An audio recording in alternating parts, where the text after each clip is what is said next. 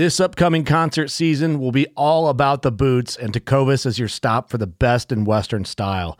Tecovas has seasonal and limited edition offerings this spring and summer, including men's and women's boots, apparel, hats, bags, and more. All Tecovas boots are made by hand in a time-honored tradition with timeless styles that are always on trend. And Tecovas has first wear comfort with little to no break-in period. It's hard to find this level of comfort paired with this level of style. Stop by your local Tecovas store, have a complimentary drink or two, that's WCB style, and shop new styles. The smell of fresh leather and friendly staff are at your service. Many stores even have leather custom branding to make your boots truly personalized. And with regular live music and events, there's no in-store experience like it. If you can't make it into a store, just visit tecovas.com. That's TECOVAS.com. They offer free shipping on all boots, as well as free returns and exchanges, and ship right to your door. Go to tecovas.com and find your new favorite pair of boots today. Fishing like a local isn't just about catching fish. It's about connecting with the environment and the people who call it home. It's about hearing the stories and traditions that have been passed down for generations and sharing unforgettable moments with the people you meet along the way. Fishing like a local is having an experience that stays with you forever. And with Fishing Booker, you can experience it too, no matter where you are. Discover your next adventure on Fishing Booker.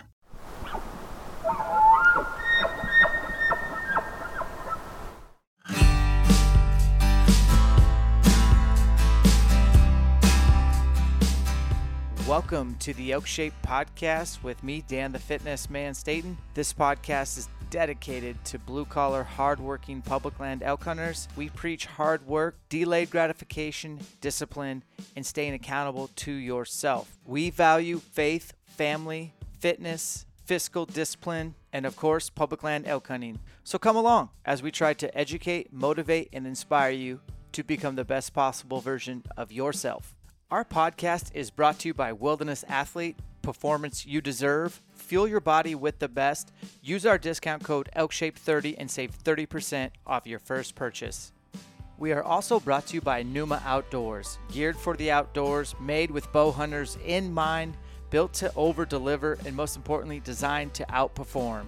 Check out NumaOutdoors.com and be sure to use the discount code ELKSHAPE20 to save 20% off your purchase. Matthews Archery, elevating the archery experience. Take a test drive with the Matthews V331 or 27 at a local dealer near you. Vortex Optics. I've been partnered with Vortex since 2010. This company is awesome. They're American-owned, veteran-owned. They're based in Wisconsin. Their entire team of designers and engineers produce and distribute a complete line of premium sport optics, accessories, and apparel. Most of the apparel that I wear while training, scouting, and hanging out around the house is Vortex wear. Go ahead and check it out, and if you want to save 20%, enter the discount code ELKSHAPE at checkout, and you'll save 20%.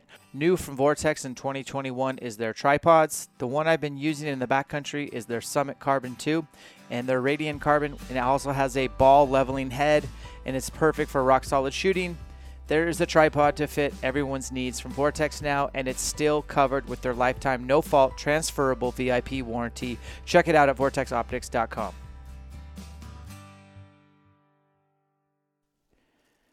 Howdy, folks. What's up? Dan the Fitness Man, Elk Shape Podcast, coming to you live from Pennsylvania. Today we're bringing on Bob Terwilliger. This guy's 64 years young. He's a bad A cowboy guide, elk hunter in Colorado for 30 plus years. He's going to drop straight knowledge bombs.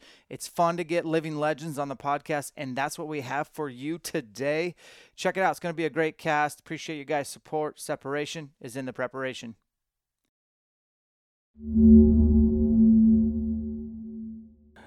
Elk Shape Podcast with me, Dan the Fitness Man. What's up, y'all? I'm sitting down with a legend today.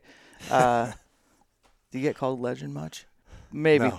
Bob Terwilliger out of Colorado. Not born and raised out of Colorado, though.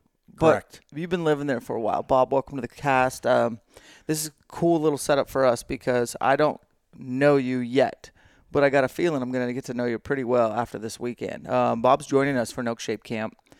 Dirk Durham wasn't able to attend this camp. He's got a Portland show with him and Phelps slanging calls.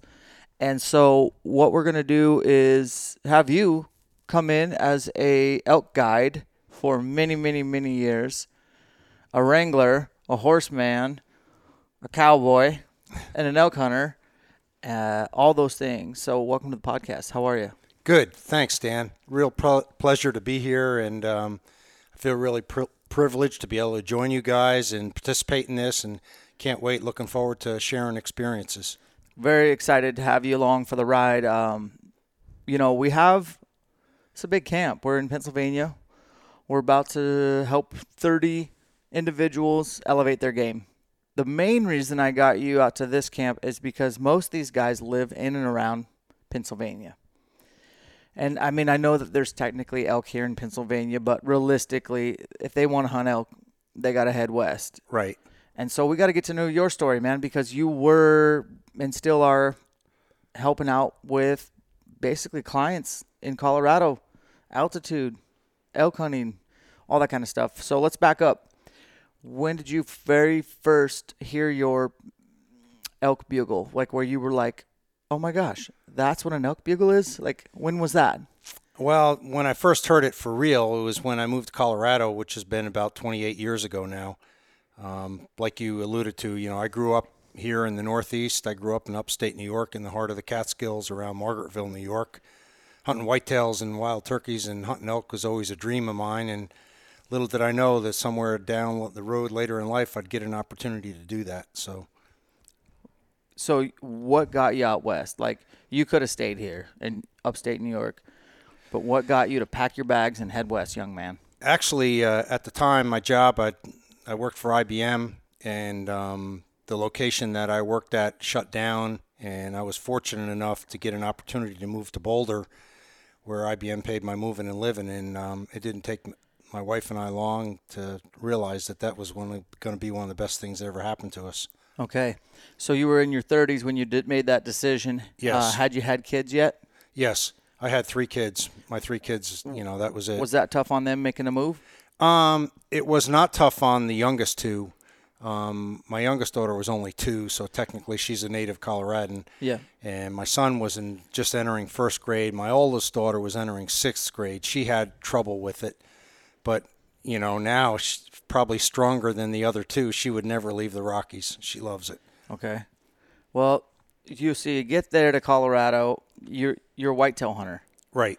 Just like these guys probably at this camp. Yep. Which I love whitetail hunting. I got love for it, but it's not elk hunting.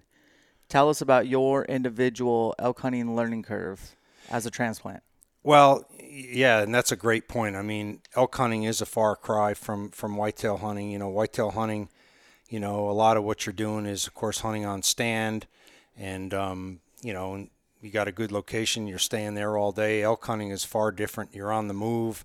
You're looking for the animals potentially in different places than you would for whitetail, at first light. So a lot of differences and a lot of physical challenges that come with that. Well, I'm interested to know, like, when the horses came into the mix. But before we get there, like, your first couple years elk hunt, did you rifle elk hunt? I mean, how did you do it? I archeried and rifle hunted, kind of a mixture of both. In the beginning, I was hunting mule deer with the bow and had some success there. Wanted to kill one of those really big Colorado bucks, but didn't happen. And I was rifle hunting elk at the time because I was just learning. And also there was the aspect of, because I was new to the area, I didn't have partners to hunt with. I had concerns about how I would get an animal out in time, particularly in early archery, without it spoiling and stuff. But as time went on, I learned to deal with that, of course. And so what year was it when you first started archery elk hunting? 1994, September of 1994. All right, so you hit the woods 94. Yep. I'm kind of jealous, not gonna lie. Yeah. I just missed the heyday back where I started elk hunting in North Idaho. I didn't start there till 2001. Mm-hmm. And it was still really good then. It's nowhere near that now, like Right. not even close. Yep. But from my friends and mentors, they told me that when I started in 2001, it was nowhere near what it used to be. We had a really bad winter in North Idaho. I think you guys probably had the same winter, 96, 97 winter. Right, yep. And we had a lot of winter kill. Mm-hmm. and we didn't have really a lot of wolves dropped in yet Okay. that we knew about. And so after that winter kill, the numbers dropped quite a bit, but they kind of bounced back like they do. What was the heyday like for you in Colorado? I mean, give us an idea. Like, do you walk out your tent into 6 different herd bulls bugling with all their satellites? I mean, what were the densities like? What was the hunting pressure? What was it like then? When I first moved to Colorado, archery season did not have a lot of pressure. Rifle seasons did have a lot of pressure because they didn't have the seasons segmented the way that they do today to try to better balance the hunting pressure. But you're correct that because there wasn't the hunting pressure back then that we have nowadays, that it was far easier to run into elk talking every day than what we have today. And like you alluded to, a lot of times you'd be laying there sleeping in your tent and they're bugling in the park right alongside you down the ridge, and you can hear them all night long. Makes it pretty tough to sleep because of the excitement. That's a good problem to have. Yeah. And that still happens. Like, I mean, Right. definitely I get a few nights on the mountain where they're serenading, but not nearly like it has been in the past. All right, so back in your day, you started in 94. How long did it take you to get your first elk with a bow? My first elk with a bow didn't come till 95. I did kill my first bull, though, with the rifle in 94. Okay. So, and, I spent, because I lived here, I had the luxury that, of course I did scouting, and trying to learn about different areas. And then I zeroed in on where I hunted a good part of my life there now. And I can't tell you the amount of time that I committed learning the country through backpacking, fishing, and just on those trips getting out and hiking a bunch of country early morning at first light and trying to learn where elk hung and what their habits were. So in the 90s, were you the kind of guy that, like, you found your spot and you kind of stuck to your spots, or were you always wanderlusting and checking out other areas? I was more that I found my ground zero spot, but what I did was, because there's many drainages there, I branched out over time. So even though I was going to the same location, I was branching out and trying to learn new country, because that gave me the opportunity that, as one year if I wasn't finding elk in one area, I'd keep moving until I found them. Okay. Finding elk's tough, for sure. When did stock come into the game for you? When did you start becoming a cowboy? I always had an interest in horses since I was a young kid, so that was there all along. When I moved to Colorado, though, is when I really learned to ride good. I took some lessons to get me started, and I even did some volunteer work up in Rocky Mountain National Park, guiding trail rides. And that was really, as soon as I moved here, it was in 94 when I started getting involved with horses. And some of it I kind of learned. I was lucky in the beginning, didn't have any wrecks, but came close. And, I just took it from there, Okay, so how many horses do you have now? I've got one horse and one mule that are mine. Okay. And, of course, I've worked with tons of others with the 2 different outfitters I've worked for over the years.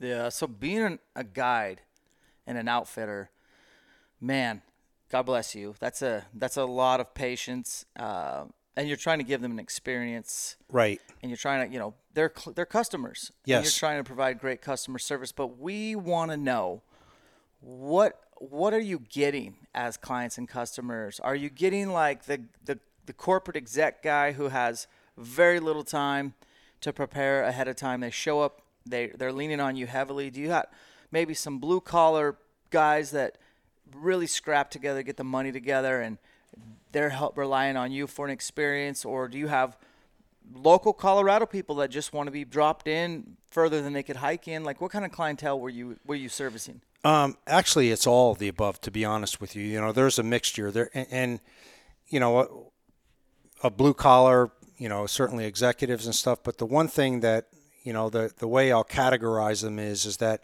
we have people that really should never go on an elk hunt unless it's a guided hunt, because it is a challenge, and it requires a set of skills and a lot of the great stuff that you guys teach in these camps.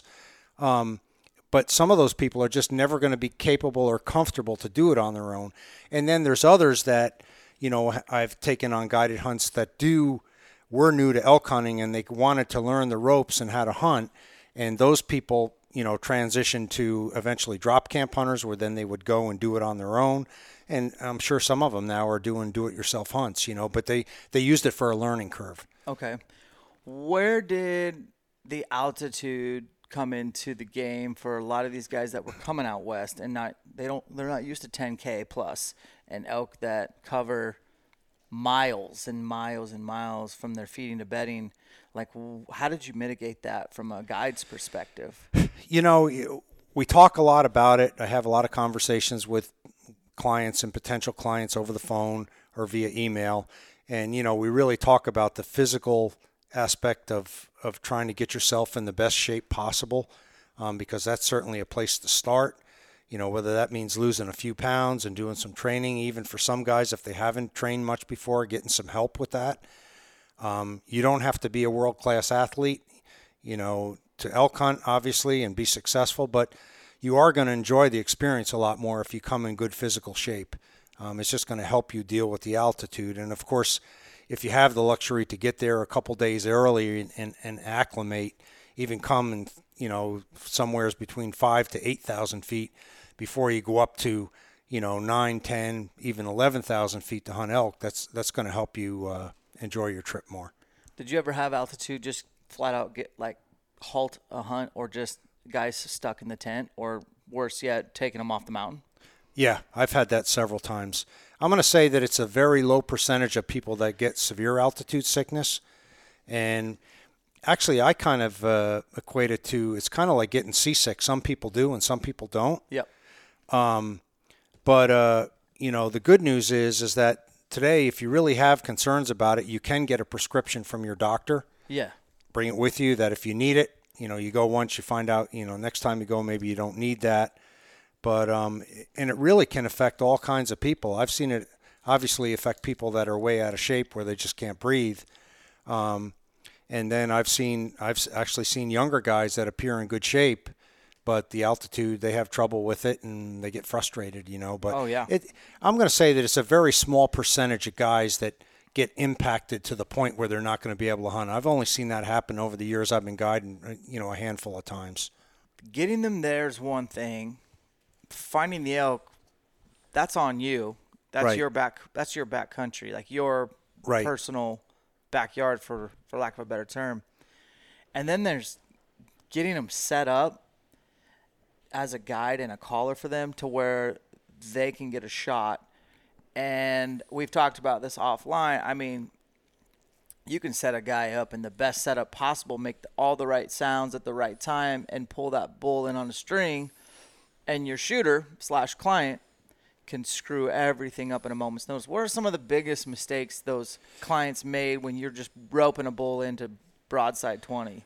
I would say that some of the biggest mistakes is, and what guys need to understand when you're calling and you've got somebody set up, is that the bull is focused on the caller and where the caller is. So, the guys that are set on stand, if you got one or two hunters set up in front of you, they're at an advantage because, the caller's always going to be behind the guys in setup. And where the guys in setup can screw up, though, is that when that bull gets, you want to get all your moving and get in position before that bull is getting too close and has the potential to see you. That's a mistake, is moving at the wrong time, because you got to understand when those bulls are coming in, they're all eyes and ears looking for another elk. And if they see anything that looks suspicious, they're going to shut up and bolt. So that's moving at the wrong time is certainly can be a cardinal mistake. Another mistake can be, I've had hunters before get up and try to move when I'm working a bull.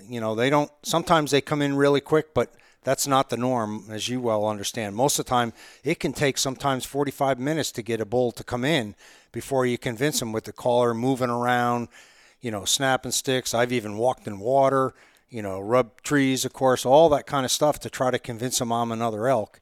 And you really need that hunter to stay put, because if they get up and they try to move, again, that's a way to blow the whole deal, because the elk sees them, shuts up, and they go. And I've had that happen to me quite often over the years with guided hunters, because they just get excited, and it's frustrating because they're missed opportunities in my mind. Okay, so these guys that get to camp and stuff, What off the top of your head, like what are some of the most flawed pieces of gear these guys show up with? I know you give them a list ahead of time. I know you talk to them on the phone, but they still are human and they probably make a few poor decisions. What are some of those pitfalls? I'm going to say that the two biggest pitfalls are what you're wearing on your feet. I've had guys actually slip and even get hurt with not having a good, secure pair of boots on, or they get blistered up. They buy new boots and they don't take them out and go hike in them a few times before they go on their trip, take them new out of the box. And yeah, some of today's boots, you might be able to get away with that, but certainly with you're investing your time and money in something you look forward to your whole life to go on an elk hunt, I don't want to end up with blisters. So, and then the other thing I would say is weight, and weight of what you carry in your pack and weight of your clothing. And a great example of that is that some of the rain gear that you might use back here in the East, you might buy it at Cabela's or Bass Pro or whatever, and it's not bad rain gear. It does its job, right? But when you're elk hunting and with the change of weather that you see in the Rockies, where it can be beautiful blue sky one morning and in the afternoon get nasty thunderstorms and and hail and everything else and winds, you always have to have your rain gear with you. So rain gear is another one that if it's heavy and bulky, a lot of guys will end up leaving that back at camp, which is a huge mistake because you end up getting wet and cold and you end up having to go back, Mm-hmm. You guys still have a lot of midday rollers come in up in the high country in Colorado? Yeah. Like clockwork almost? Or? Yep. Okay. Is that about 2 o'clock? Yeah. Okay. Yep. I have so many questions for you. I'm sorry. This is great. I guess I didn't want to get to this right away, but I'm going to have to. I'm looking at you. You're 6'3". Yeah. A lot of femur, a lot of legs. Mm-hmm. You look like you got a massive stride length and could go over downfall and leave me in the dust. And what are you, like 63, 64 years young? I'm 64. I'll be 65 this summer. You got veins shooting out of your biceps. You're lean and mean. You look – my dad's the same age as you. I love your dad, but you're not on Bob's level. Bob – and my dad's really good to go, like yep. one of the most active dudes you've ever met for his age. But, man, you're a physical specimen. I want to be like you when I get to 64. What are you doing? Oh, thanks. No, I've been committed to exercise my whole life. I played a lot of sports when I was a young guy, competitive sports in high school and college and after. And, as I started weaning my way off that, regular trainings became very apparent that was a way for me to break myself from the attraction of competitive sports and start to get away from that. And it also helped me, with my job because it helped me manage stress, raising a young family. My wife and I were fortunate we were able to raise 3 kids on basically one salary for a good part of our lives. And exercise just played a key role in that, along with diet, trying to eat well. I mean, not to say I don't, I splurge now and then. I don't consume a lot of alcohol. I love to have a glass of wine or a beer, but, I keep it in moderation. So it's those kinds of things. Well, you're doing something right. I think you're just a really active guy, really disciplined lifestyle. I haven't known you for 24 hours. I've just been observing and going, man, this guy's legit, which is exciting. And so the idea behind today's podcast for me, guys listening, is that I wanted to get Bob on here about half hour before we had to go head out the door to go do the Friday night portion of our Elk Shape camp. And then I want to hop back on here when we get back tonight. We'll be tired, sure, and just get another 20 minutes in, seeing what you thought, how we did, what you learned, what do you think these guys need, and then we'll go execute Saturday, get you back on Saturday night, talk about what you taught, what you saw, what you observed, and how we're making these guys better. And then these guys that are listening to this podcast can kind of get something out of this. And then maybe we can record one more time Sunday as we're driving to the airport. I'll make Jeff drive and we'll hop in the back seat and just record a final little 20-minute piece on recapping what you learned, which is cool. So let's finish with, guys, we're headed to the Elk Shape camp in Lancaster, Pennsylvania. And we got 30 guys. We got Joel Turner coming in. And you haven't met Joel, right? No, I have not. Joel's way up there on elk sounds and vocalizations. I'd say to his core, he's a teacher. Yep. He's a really good instructor. He understands how to help people and teach them. He can come across a little brutal, a little harsh, but he comes from a place of love, and it's part of his process. You'll see that when he works on their shooting tomorrow, and then we'll get to hang out with him tonight a little bit. But he's a good dude, man.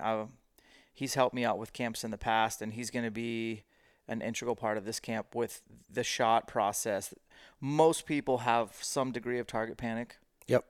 Most people have not had any proper instruction on shot execution and just technique when it comes to archery. And then there's always a few at camp that just straight up know how to shoot a bow. And that's fine. We'll figure out what else they suck at, you know, what I mean? Whether it be elk calling or fitness or their finances. So, yep. So for your take going into today, what you saw the itinerary, do you kind of understand what we're doing tonight? Yeah, I do. Okay. The e-scouting stuff that we're going to go tonight. Do you do much e-scouting? I do some, not at the level that guys back here are going to need to do it, but that's because I have the luxury that I live where I hunt. Right. So I do some e-scouting to get ideas about new places that I want to hunt or check out. You know, and it's a really effective way to cut down time and also miles for me even, you know, when I go out and then physically scout on the ground, you know, there's some stuff that I'm able to eliminate and also, you know, potentially see the easy way in and out of places too, because that's another key thing about elk hunting, of course, is, you know, as you begin to learn country, it's understanding the easy way in and the easy way out, as well as the best way to go in so you don't disrupt, you know, the elk as well. Yeah, getting in and getting out undetected with an advantage, not only with the wind, but whether it be visually or for listening purposes, and then figuring out how to move in on the elk or when to move in on the elk. That's everything. It's a big puzzle. Yep. A lot of these guys are going to come to your state. Like I live over in Washington State. I'm way over there. Yep. People don't come to Washington from Pennsylvania to elk hunt. And if they do, it probably was a poor decision or just a last resort. They just wanted to elk hunt, which I tip my hat to anyone. I'd rather see you elk hunt a state like mine than not elk hunt at all and miss a season. I think elk hunting is super finite, and you can't afford to just hold out for some great tag and have very little experience once you get that tag. So the truth is they go to your state. Yes. You got unlimited over-the-counter elk tags at the time of this recording. Yep. True. So how crowded are your woods, man? You know, it really depends. I mean, certainly certain areas are really crowded, you know, but the thing to remember is that a lot of these guys don't get that far from the trailhead. So, you know, if you're willing to go and push a little bit further, you know, you can still get away from people. It just takes more work. It just takes more work. So the like trailheads that you pull up with your horse trailer, and you unload your horse and mule, like how many other trucks are parked at the trailheads? Oh, you know, sometimes there might be 8-10 other trucks there, you know, but I still manage to get away from people. Okay. You know, and what I'll say is, I mean, this isn't always the case, but the people that you find in the more remote country are going to be more respectful hunters, that if I run into you and you run into me, we might talk, but then we're going to go opposite directions. You know, where the guys that you find that are closer out sometimes are not, you know, aren't as willing to work as hard. They're you know, they're not going to be as flexible, maybe, I guess is probably the right word. Flexible, I like that. So have you ran into some pretty bad eggs in the backcountry, or for the most part, do you have no horror stories? I did run into some bad eggs once. This was actually during the first rifle season, and this is not a good story. This is something that, as hunters, we need to stick together to defend against. But my friend had killed a bull in the day before, and we got it quartered and hung up in a tree and went back the next day because when he killed it, it was late by the time we got it processed. And at that time, we didn't have the packs that we do now where we can, you know, hunt with them and then throw a quarter on. So we came back the next day with freighter frames and during the middle of the day. And long story short, we had some guys that were up on a ledge up above us where we got this elk, and they were shooting in the trees above us. So really, yeah, that was a mess. Just trying to get you off the mountain, or trying to get us off the mountain. Yeah. Okay. Wow. Yeah. You just never know. I mean, you just never know. I told you earlier, some guys get crazy over elk hunting to the point where they do things that's outside their character. Yep. But I like what you said there. We're all kind of trying to stick together united. Those are all good things. You've been trying to get your boy a bull, his first archery bull last few seasons. Yep. And you guys have almost got it done. Take us through that process. Help mentoring your son. He's fairly new to archery, right? Yeah, he is. He is fairly new to archery. He's been archery hunting. This will be his 4th year. I would say the biggest thing that I've really worked on him is the mental preparation of preparing for a shot. And that's one of the things I know you guys talk a lot about, which is great because that's a point that can't be overemphasized. The shooting practice that's involved. A lot of guys get in the habit, they go to the archery range and they shoot their bow at 20 or 30 or 40 yards, whatever they shoot, and they shoot that all day long and they can shoot the bullseye out. But then you take them out, and you start shooting at those odd distances and maybe in real hunting positions, and that's where the problems come in. So it's a lot of that mental and physical prep I've been working on them. And the other thing that I'll share that I think is invaluable we have today with social media with guys like Born and Raised and of course Dirk and Jason and their hunts. You can learn a lot by watching those videos. And, it's great to see the elk, but watch what the hunter is doing. I mean, watch the location of the bull, what the hunter's doing, what moment is he picking to draw, all those little things. So that it's a lot of that I've been trying to preach to my son as well. As well as the last thing I'll say is that I'm teaching him to call because it's going to get to the point where Dad's on sit and he's calling. Oh. And he's getting pretty good calling. He's getting close. The tables are turning. Yeah. What's your son's name? Rob. Rob, I hope you're listening, buddy.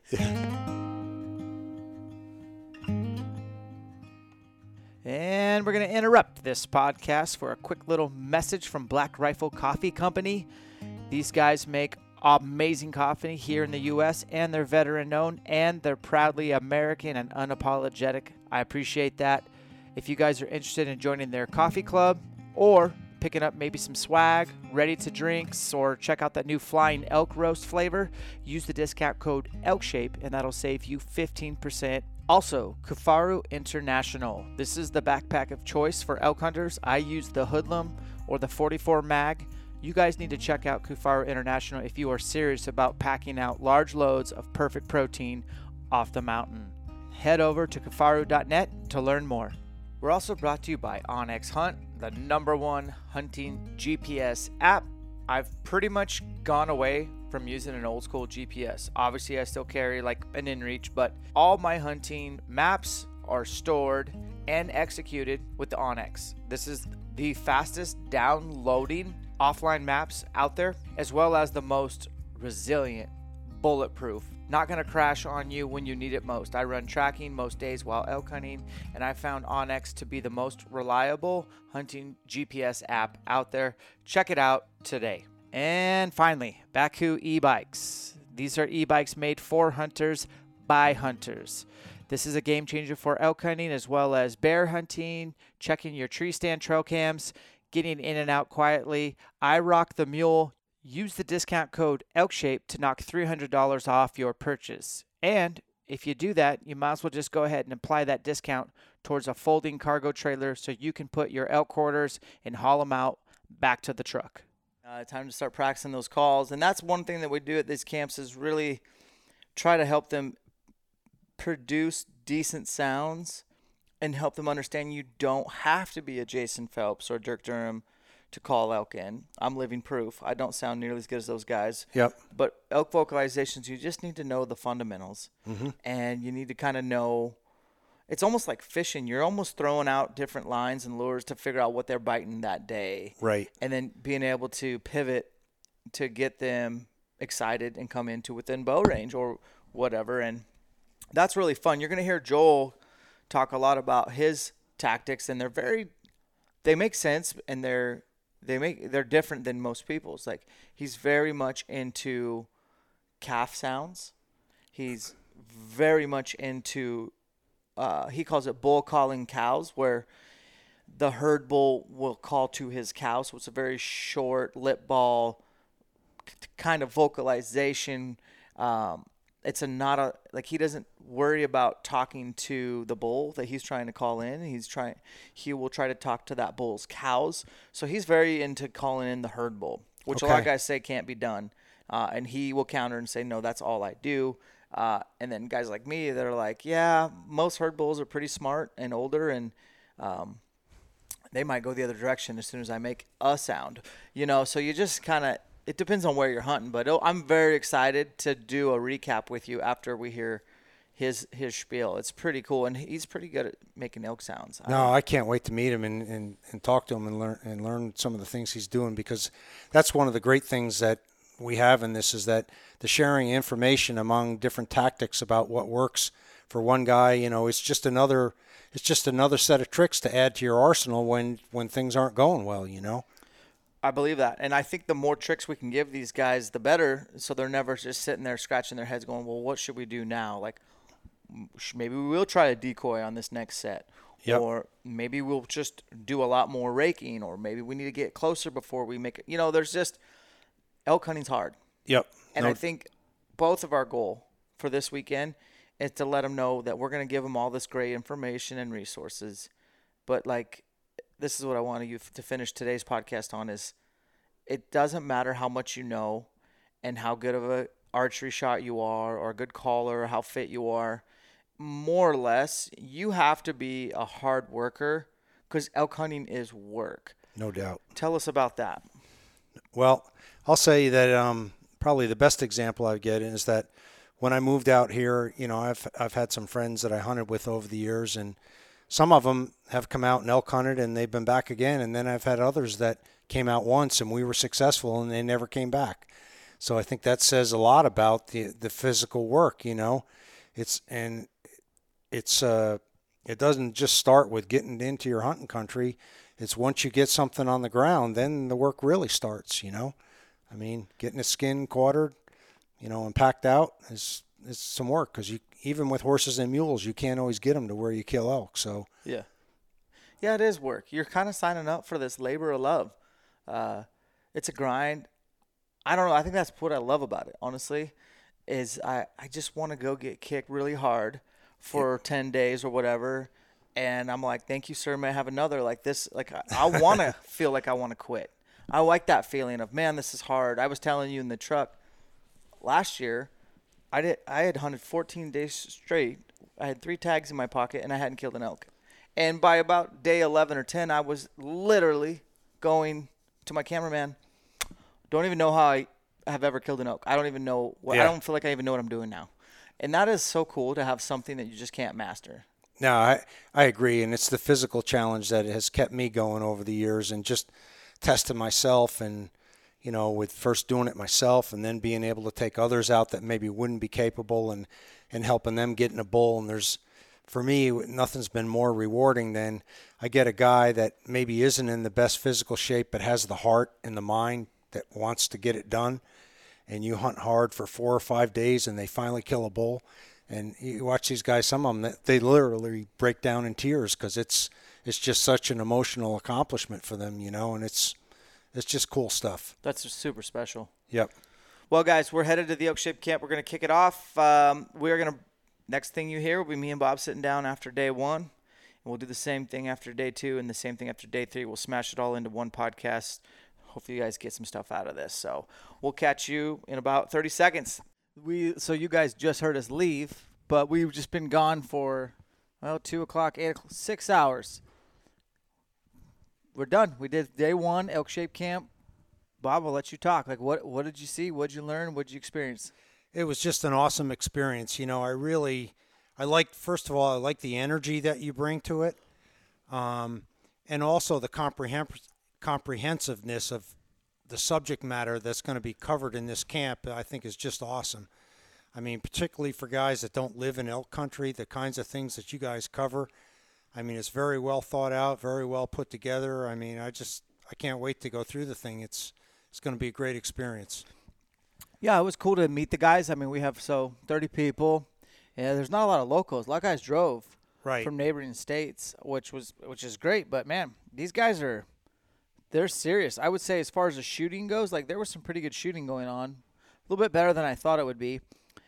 We had an elk target, guys, out to, I think the further shot was 80. Yeah, 80. Whoa, came in there. The further shot was 80, and that guy made a great shot. But a lot of guys lost arrows. We had a steel elk target. And I don't know. I would say I think only 10 guys actually hit the target. Yeah. Yeah. In fairness, there was some very serious wind out there. Absolutely. Certainly, if we were shooting a game, we wouldn't have been shooting that far in that kind of wind. But, I will say that a lot of the guys that did miss and hit the metal target, they were close, So I think I would agree. I think there are some good shooters in this group for sure. Yeah, so tomorrow we're going to be doing Joel Turner's in town. He made it tonight. You'll get to hang out with him and see his presentation. He's going to do his, controlled shot process spiel tomorrow. It's really exciting. And then, even tonight he showed up at the very end and was able to answer some questions. Guys were asking about what piece to carry in G-Bear country. And I know I'm kind of curious what I carry a 44 mag, but I've been looking at those 10 MMs for a while, and he had some really good tips for the guys on how to actually practice with it and know how to use it when. Right. Yeah.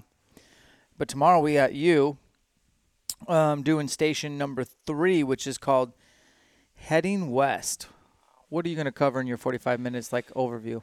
I'm going to cover stuff that's really going to help guys, particularly here from the East Coast, that as they come out west, some of the things they need to be prepared for, from everything from dealing with altitude, talk a little bit about gear, not get into a lot of detail, but talk about some of the gear essentials, really coming physically and mentally prepared. A lot of guys get it about, or at least think they understand the physical aspects of it, but I'm going to argue that the mental preparation in terms of what you're going to put yourself through, and also some of the things that you cover in this camp about being mentally prepared for a shot opportunity. Because let's face it, archery hunting's tough, and you get out there and you get an opportunity, you want to certainly make sure that you take advantage of it. So those are some of the primary things I'll get into. Those are so important, everything you just said there, especially for these guys. Okay, so you were kind of a fly on the wall. We introduced you tonight, but you've never been to this camp. Right. Give me your top 5 list of things that we brought up that you were like, oh crap, I didn't know they were going to bring that up, but I'm really glad they did. I would say right up at the top of the list that you cover and you dwell on is that if you want to be successful at this, and also just if you want to enjoy your hunt, elk hunting is a year-round commitment. It's a year-round commitment on all fronts. Yes. You talked about everything from managing your home life, to the financial stuff that I know that Jeff is going to get into, and then just the whole aspect of preparing all year for what you love to do and go get that opportunity that you're going to spend your hard-earned money on. That's the stuff that I thought was a really strong message to the guys that are coming here from back east and going to be hunting elk. Did you hear any questions asked tonight where you were like, oh, I did not think about that? I'm glad they asked that. I don't know that I can't think of one off the top of my head, but I'm sure there will be that kind of stuff as we get into it. Yeah, oh man, certainly. Well, guys, kind of cool to just check in real quick. The next time you hear us come on, it'll be after day 2, which is a full 8-10 hours of instruction, and we'll get Bob's take on what he saw, what he evaluated, what he learned, how he's going to get more time with guys in the groups asking him directly. So it's going to be like tomorrow you're going to be armed with, okay, Dan, here's what I taught him. Yep. Here's what I was seeing. And hopefully just make these guys more successful in the woods, man. Yeah, absolutely. Probably the other thing I thought about here as you were talking again that I thought was cool is that when the guys were shooting, the aspect of putting pressure on them, even though it's different pressure from having a bull in front of you, still dealing with that pressure when you're getting a shot. The one guy, for example, didn't put the string to his nose, Mm-hmm. and that was certainly from being nervous. And those are the kinds of things that you want to try to iron out before your hunt. And I know that this camp is focused on those kinds of things and helping people be better prepared. Yeah, I agree. And wow, these guys, this is a very motivated group. Yep. Jeff and I have been just helped me out with all my camps, and I know we're going to talk after we get off here, but this camp's fired up. These guys are like, we should have known. We should have known. It's Pennsylvania. There's more bow hunters in Pennsylvania than anywhere else, and these guys are diehard and ready to go. And I would say that this bow shop is like no other I've ever seen. Okay, I'm glad you mentioned that. Like, we need to back up. Lancaster Archery is the most ridiculous bow shop I've ever been to in my life. I'm with you 100%. I mean, it's just an incredible complex. You walk in, you got to go fill out a kiosk and take a number and decide where if you want to go down to the techno shoot, the indoor range, the outdoor range, the other outdoor range, the other outdoor range, the indoor range. I mean, Cinnamon Creek's pretty cool in Texas, but it's not like – it's just different than this. This is like you can't even – like the bow shop, I can't even tell you. Like that was certainly the nicest bow shop I think I've ever been to. Yeah, I mean, they just had everything in there, and you could tell they had a lot of professionals in there that know what they're doing. So, yep, they got us in a completely separate building that's so well set up and cared for. I mean, the attention to detail was there. Yep, they were ready for us, and hopefully these guys are ready for us tomorrow. So, no, I'm looking forward to it. Going to be an awesome camp. All right, guys, when we come back on, we'll have spent day 2 together, and we'll talk to Bob more and pick Bob's brain so you guys can learn stuff. All right. Okay, guys, day 2 in the books. We just walked in the Airbnb. Bob, here we are, checking back in with you, day 2. It was a good day. It was moving day. We cover so much ground about elk hunting and archery. How'd it go? I thought it was fantastic. I just had a blast. I thought it's the first time I've seen Joel do his presentations, and I just can't say how extremely impressed I was. I mean, it's one thing to have the knowledge, and I'm going to say that about these camps that I've seen. I've been to a number of different clinics and presentations over the last 30 years at sportsman shows and whatnot. And it's one thing to be knowledgeable about elk hunting, and certainly there's a lot of that here, but it's another thing to be able to teach it and share it in a way that it's usable information for these guys to take home and build upon. And I can't tell you how impressed I was today with how it went, and also watching the reaction of the students within the camp. What was cool is we got to debrief with the entire camp. There's 30 guys here, and we got to debrief with them and say, okay, hey, what stuck out with you today? What was your main takeaways? Hands down, it was the shot process. Yes. With Joel. Yep. One guy mentioned the hunt budget stuff. A couple guys mentioned the shooting under duress with me, but that was mainly me just putting what Joel just taught them and adding stress and seeing if they could put the rubber where the rubber meets the road. And a couple guys said with you. So what exactly did you cover in your presentation? My presentation was really focused on helping guys better understand the challenges and some of the things that they're going to need to plan for a trip out west. Covered a lot of that kind of stuff, from everything from dealing with altitude, dealing with the weather, the kinds of clothing and gear, and really how to prioritize what, everybody's got a limited budget. What would I prioritize on my gear list at the top of the list, and why? And then, getting into some of the key differences of hunting, for example, whitetails here in the east versus hunting elk in the west, and some of the things that they're going to need to be mentally prepared for. That's one of the things I really like about the stuff that, we're drilling upon these folks, is the mental preparation that goes into these hunts and the mental checklist you need to go through, when you're setting up for a shot opportunity, the shot stuff that Joel did today, and so on. Okay. So I know for a fact that I got to catch the last tail end of one of your presentations, which I filmed it. I'm putting it on the Elk Collective. Yep. And the Elk Collective is just an opportunity to have as many different elk hunters present information on elk hunting. Super invaluable to get several different perspectives. Not only regionally, because you primarily hunt Colorado, I primarily hunt Idaho. There's nuances there. Yeah, absolutely. But what I heard you say was such a good perspective on just the mountain. You were talking wind and how it is manipulated in Colorado specifically. Let's touch on that real quick for those listening. The wind can be a lot different in Colorado versus other states. Go ahead and go through that a little bit. Yeah, so, I mean, there's obviously a lot of things that can affect the wind in terms of the weather pattern that we're in. If we're in a standard, what I'll call a high pressure system, where in the mornings generally we're going to have, I don't care where I'm hunting, generally I'm going to have wind out of the northwest.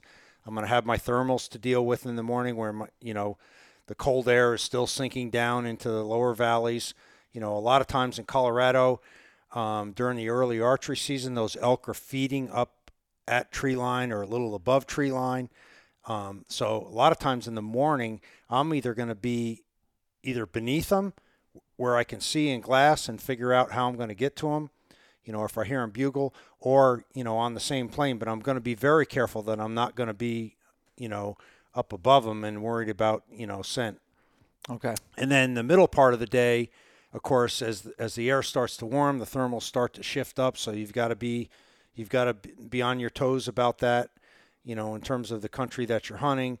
And then the same thing goes a lot of times with these elk bed is in these mountain bowls where once the air temperature warms up, these winds, they just swirl in these bowls. And that's why the elk are there, because they know they're safe there, that you're not going to be able to get to them without them smelling you. That's so important because a lot of hunters hear about midday madness, hunting the elk in their bedroom because the cows are bedded, the bull's gonna have to defend. But a lot of times it's just a no-go situation where you can't really make a move because you are going to educate, you are going to blow them up and get winded because of the swirling winds. So that was huge. And you guys have those midday rollers come in Colorado, almost like clockwork. Yeah, we do. We've got, every afternoon it's fairly normal in the fall to get a thunderstorm, and it can get pretty testy. Generally, they're gone, though, in a fairly short time. And actually, what I'll say is this, after those nasty storms, particularly if they come later in the afternoon, that those evening hunts can be really good because once that storm moves out, generally the temperatures cool down, the elk like that, and then, that bulls will be firing up. That's great. So we talked about this is where we'll finish. Like, you're a student for life. I am as well, always learning. I learned things today. Somebody like you who's hunted for 30 years, what did you learn today? What stood out to you that your takeaways? The takeaways that I came away with today, certainly some of the stuff that Joel was covering on, on Shot IQ. I mean, those are things that I'm going to take home and I'm going to focus on myself and obviously share with my son and my son-in-law who both bow hunt.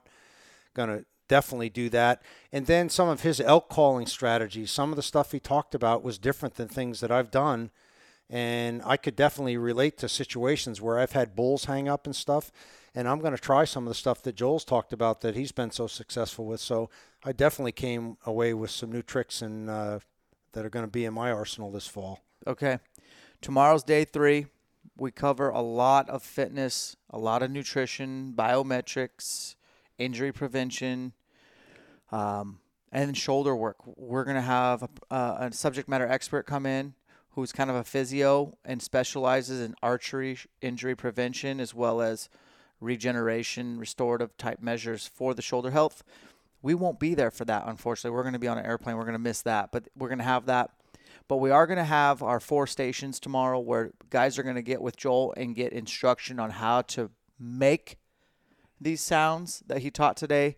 Guys are going to meet with Bynum and go over their fiscal fitness so that they can afford to go hunting and create more passive income because elk hunting is expensive. Well, they're going to meet with you and go over locating elk. Yep. And they're going to meet with me and do more like individualized nutrition prescription. What are you doing on your locating elk? Give us a preview. With locating elk, I'm going to talk about some of the characteristics of key elk country. Being able to recognize that and some of the things that, to look for that elk, where you're typically going to find elk. I'm going to talk about the importance of just because you find good country, are the elk there, fresh sign. I mean, Joel touched on this today, and I'm the same way, if I'm in an area and I'm not finding fresh elk sign, I don't care how good it looks. I'm moving, I'm going on. I'm going on to the next drainage. When I get into elk, being smart about how I hunt them. I don't, one of the toughest parts about hunting elk on public land sometimes can be locating them. And when I locate them, I want to play my cards right so that I maximize my opportunity to kill a bull. and some of that can also be, assessing, if things aren't right, for example, with the wind and I can't get to the animals on a given day, assessing their movements, trying to put them to sleep at night, for example, where they're going to be in the morning, and then get back there the next day and slip in and hopefully kill a bull. Yeah, I thought it was important to kind of like let Joel do his thing. And then for me, I don't have Joel at a lot of my camps. He's got a real job. Yep. But he certainly should do this for a living. He's so good Absolutely. at it. But I like to come in right after he's given a lecture and like make sure these guys don't breeze over some of the golden nuggets he just dropped on them. And one of them was definitely like, don't hunt elk day after day after day, the same elk. Like your odds are going down by the day. Yep. And your first impression is your best impression when you're talking about elk. Right. Absolutely. What other things like nuggets that we talked to the campers, like, hey, did you catch this? Did you remember any of those? I'll go back to his shot IQ presentation. I thought that was really, really good. About very methodical about how you actually execute the shot. And, it's all in the trigger pull. It's not in the aiming. That definitely stuck with me. And then I'm going to say that the other one for me was his strategy for, going about dealing with midday madness, with, the calf calls and, the soft bugles. I mean, those are definitely strategies that are going to be in my plan this fall. Yeah, he does it. So for those that haven't heard Joel's spiel, it's very much the humanization of elk, the very primal human behavior and that he has observed as a police officer, and relating that to us as humans and how elk are pretty primal. Like if you want to pick a fight with a bull, which is generally what elk calling boils down to, right, is playing on a bull's desire to breed or defend his breeding rights. Exactly. And to pick a fight in a bar, the fastest way to do that is to go talk to some guy's girl. Yep. Don't talk to him, but go get caught talking to his girl. He's going to be in a position to have to do something about it. And sometimes it's going to be yelling at you, which is bugling back and challenging. Right. And then if that doesn't work, it could be taking, a trash can and throwing it on the ground and displaying, or taking your shirt off or acting tough. Right. Displaying, like which elk do. And then sometimes it's just like a stupor, like coming in ready to fight, eyes glazed over. I'm going to fight you for the right. You're talking to my girl, I've had enough. Right. And that's kind of, he's got a great angle. So if you guys haven't heard that, it's on the Elk Collective as well. But Joel's phenomenal. I'll try to get him on this podcast real soon and refresh that stuff. His protocols are awesome. His stuff's very logical. He's a huge asset at these camps. And so are you. And so I'm excited about tomorrow. We'll check back in, guys. So the next time you hear us, it'll be another day later. We'll be in the rental car hustling to the airport. And Bob and I will be recording the final piece of this podcast. Thanks for listening. All right, Bob, we did it. We're in the airport. We did Elk Shape Camp. So you got the full meal deal. As of Thursday, I didn't know you. As of Sunday night, I feel like I've known you for 10 years, man. So yeah, I had a great time. Likewise here. I really enjoyed everybody in the crew that you got. I can't tell you how impressed I was, with the delivery, with the professionalism, with the knowledge and the ability to teach.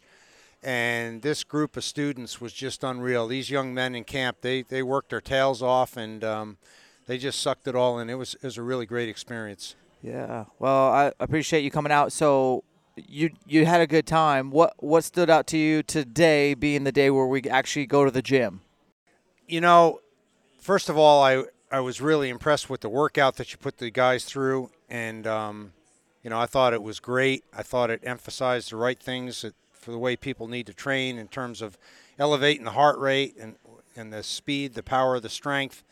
And then the other thing I'll say is that the way that the guys worked, kind of felt like we were in football camp back in high school, because everybody's cheering one another on, clapping for one another, and pushing each other to go that extra mile. So that was great.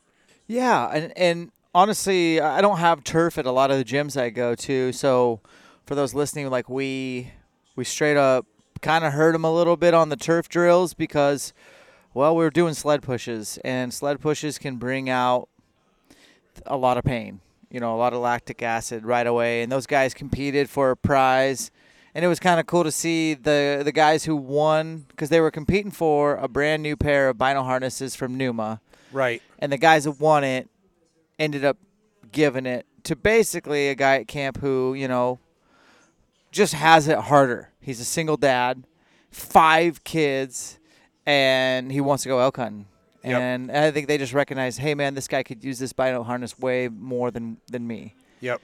That selflessness stuff, man, that doesn't get old. Let's talk about Joel Turner, behind his back a little bit. Like, I think he's the most underrated guy out there. I love when he can come to camps, and you saw it for yourself. Like, what's your thoughts just seeing Joel do his thing? The part that's impressive of him, of course, at first is that I'm going to say he's a very humble guy, very humble. His skills are off the charts, but, what's even just as impressive as his skills is his ability to teach. That's a real art. That's a gift. There's a lot of guys out there that know how to do things themselves, but to be able to pass it on to others in a way that's in an effective manner and have them pick it up quick, he's just got the total package. And it was nice to bring, bind him in and actually have those guys absorb what he was trying to explain to them that, hey, you can't just think about today. You got to think about tomorrow and how are you going to set yourself up to elk hunt more, which costs money and time. Right. And not everybody at these camps appreciate that, but I felt like these guys were right there at the edge of their seat, like really digesting that fiscal fitness side of things. Absolutely. Absolutely. I felt like this camp of young men you had where they were tuned in on every subject. I mean, and every one of them on every subject. I know the 2 sessions I did, people asked really good questions, and we talked about stuff that was even outside of my presentation. So they were there to learn. They were there to take in everything that you guys brought to the table. So I love that. So at the end, we were asking some of our guys, and because we had them in stations, we had a big group. We had to rotate, and, hey, what are you going to stop doing? What are you going to start doing? What are you going to modify? And, the couple of things that really stood out to me were not I get I'm going to start shooting my bow with determination and controlled shot. I understand that. Like, that's what we were trying to teach. But the guys that were like, I'm going to start giving my wife her September. I'm going to start, showing more interest in my wife's things that really tickle her and get her excited about life. Yep. And that, to me, is really rewarding because that is a recipe for you to have a very successful marriage, which you know something about. You've been married for 43 years this October 1st. So how have you done it, looking back as an elk hunter for all those years and literally being gone for a month plus? Yep. How have you had to be able to have a successful marriage? It really starts with effective communication and commitment to one another, and putting the time in at home with your spouse and with your kids and everything, getting involved in their things and making them feel important in your life. And they're going to understand then that, your passion and give you the time to do what you love to do. Okay. Well, you talked today about locating elk, and you were able to go over reading elk sign and stuff, which gets overlooked at these camps. Yep. You can't assume that these guys know the difference between a bull and a cow track and a difference between a bull bed and a cow bed. Take us through some of the things you touched on just for elk nuggets wise. Well, the first thing I touched on was I talked about, recognizing good elk terrain, feeding areas, typically early archery season, they're up on these steep faces, grassy faces, at or around tree line. They have access to cover. They have access to water, talked about that. And then we got into some of the real critical things about, with the elk hunt for locating elk is really the first key is to find fresh sign.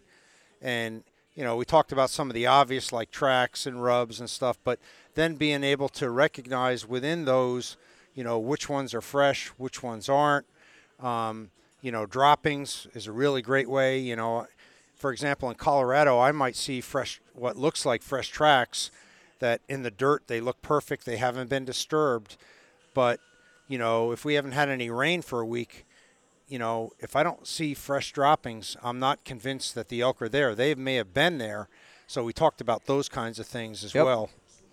How do you differentiate between bull and cow droppings? The bull droppings are going to be a lot more significant in size, less pellet shaped like, bigger clusters. That's really. And then the differences between a bull and a cow calf tracks. So differentiating between bull and cow tracks, the cow track is going to be more symmetrical to a point. They can be big because some of these cows run around. They can be 600-700 pounds on the hoof. Whereas the bull track is going to have a more rounded toe. Yes. They're going to be split, and you're also going to see the dew claws. Yeah. Yep. They're going to sink low enough to into the earth to get those dew claws. And, yeah, they are wider. And the more mature animal is less pointy. I get that. Beds, how do you differentiate? So talking about beds, what we talked about with beds is that, if in fact I walk up on what I believe is a fresh bed, particularly in the dark timber where I've got, a dirt floor, not grass, if a bull or a cow, the first thing they're going to do when they get up is they're going to urinate. And if you're talking about a cow, of course, that urination is going to be in the back of the bed towards their rump. If it's a bull, it's going to be in the middle of the bed. So obviously, you think about that. It's pretty obvious to think about, but you'd be surprised the number of hunters that don't really put 2 and 2 together on that equation. No, I feel that. What else did you talk to those guys about locating elk, since that's pretty much the name of the game? What we talked about is, of course, if the elk are talking and everything, you're finding sign, everything's going good. But we all know that spent time in the elk woods, that can be, not the norm. So what we talked about is when we're in those cold spells, the elk aren't talking, we're not seeing anything, what are we going to do? And what I talked about is what I like to do is I get up on high points, and I pick drainages apart with my binoculars, and I'm looking for game trails, I'm looking for elk, and if I don't see them in one drainage, I might move from one high point and go to the next. And I told the guys, being honest with you, if I'm really having a tough time and the elk aren't talking, I might spend an entire afternoon just trying to locate, so that then I've got the next morning I've got a game plan where I know that I'm going to be into elk. And well, that's not ideal, but there's times where we have to do that. Where location is everything. And it sets up your next day, and you're not squandering the next day, and it's just maximizing your time. Yep. So, Bob, I just want to finish with just saying thank you. You were referred to me by Dirk. You did not disappoint. Your wisdom, your knowledge, and your vibe, your attitude, your energy. Like, you set a physical precedent for us to look at and go, oh, that's what I want to do when I'm 65. I want to be like Papa Elk, like your grandkids call you. I want to be like Bob. My grandkids call me that, yeah. So you let these guys know, like, I guess just give your final summation of Elk Shape Camp coming into it as a subject matter expert and your first exposure to it. First of all, I want to say thanks, Dirk, for recommending me. I appreciate that. And thanks, Dan, for the opportunity. I really enjoyed the chance to meet and work with you and your staff. I had a blast. And I can't tell you how impressed I was with the camp. And, where there's needs in the future, I'm in. Count me in, man. It's a great deal. Great deal. Appreciate it. Where can people find you? You're on Facebook as well as I'm Instagram? on Facebook, under Bob Twilliger. And also you can find me on Instagram. Look up Bob T 756. And I will put links in the show notes for guys to click. And be on the lookout because we'll probably see Bob in Colorado. And this isn't the last you heard of him. So this guy is kind of, I don't know, man. I haven't met a lot of guys like you on your level. Thank you. So you're kind of creating a new template for us to look up to. So thanks for doing what you do, man. Yep. Thanks a bunch. You bet.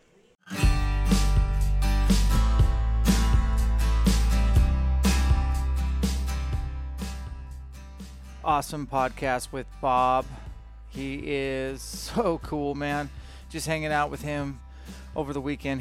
Him and the guy feels like family, honestly. And I just hope to be on his level. It's hard to describe like his physicality, his mentality. He's an elk hunter, true and true. I mean, he's got elk tattoos. The guy's the real deal cowboy. Thank you, Bob, for coming to Elk Shape Camp in PA, and we'll see you in Colorado. And folks listening and maybe getting stoked on Elk Shape Camps for 2022. We did 7 this year. They were awesome. I definitely want to do some in 2022, I think we're going to try super camps. I think we're going to get more Bobs, more Joels, more Jason Phelps, more Dirk Durham, maybe the Elk Nut. We'll get bigger subject matter experts like a team, and then we'll just do bigger camps like 40, 50 athletes at a camp, and we can all get together and do stations, rotations, make it a full 3 days instead of 2.5. So that's kind of looking into my crystal ball for 2022. Obviously, we have a lot of planning to do, and I look forward to that. This podcast is brought to you by Crispy Boots. These guys have been making boots a long time, since I think 75, and it's all Italian made, super legit. And if you like a wider toe box like myself, look no further than probably, I would say, the Guides or the Colorados. Currently, I'm trying a couple different ones, just testing and tinkering. But, man, everything starts from the ground up. You even heard Bob say it. You got to have the right footwear.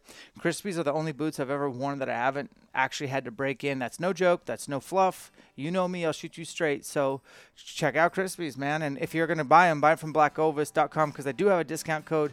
Elk Shape will get you 10%. Some exclusions apply. Check that out. Want to give a shout out to Northwest Retention Systems. They make the Scout holster. That's where I keep my Glock when I'm hunting normal black bear wolf country. And I like my sidearm to be on my chest, not on my side. And so if you are a bear spray person, I tip my hat to you. I am as well, but I like gun spray as well. Northwest Retention. This guy, Tim Anderson, he's been on the podcast before. This was his side hustle. It turned into his full-time job, and it's all custom work. Super awesome. Check it out. Use the discount code ElkShape. And last but not least, the Elk Collective, where a lot of our Elk Shape Camp material content lives and breathes. A lot of this exclusive stuff. Like, so if you want to see Bob's lectures, or if you want to see Joel Turner's stuff, or the Elk Nut, or Dirk Durham, or Jason Phelps, or Brian Barney, or Ryan Lampers, we have videos from all these guys, Chris Rowe. So check out the elkcollective.com. Use the discount code ElkShapePodcast, all one word, and we'll knock $25 off the course. Get to studying, because September will be here before you know it. Guys, you have a lot of options when it comes to podcasts. Thanks for picking this one. We hope to entertain, inspire, and educate. And remember, separation is in the preparation. We'll catch you on the next one.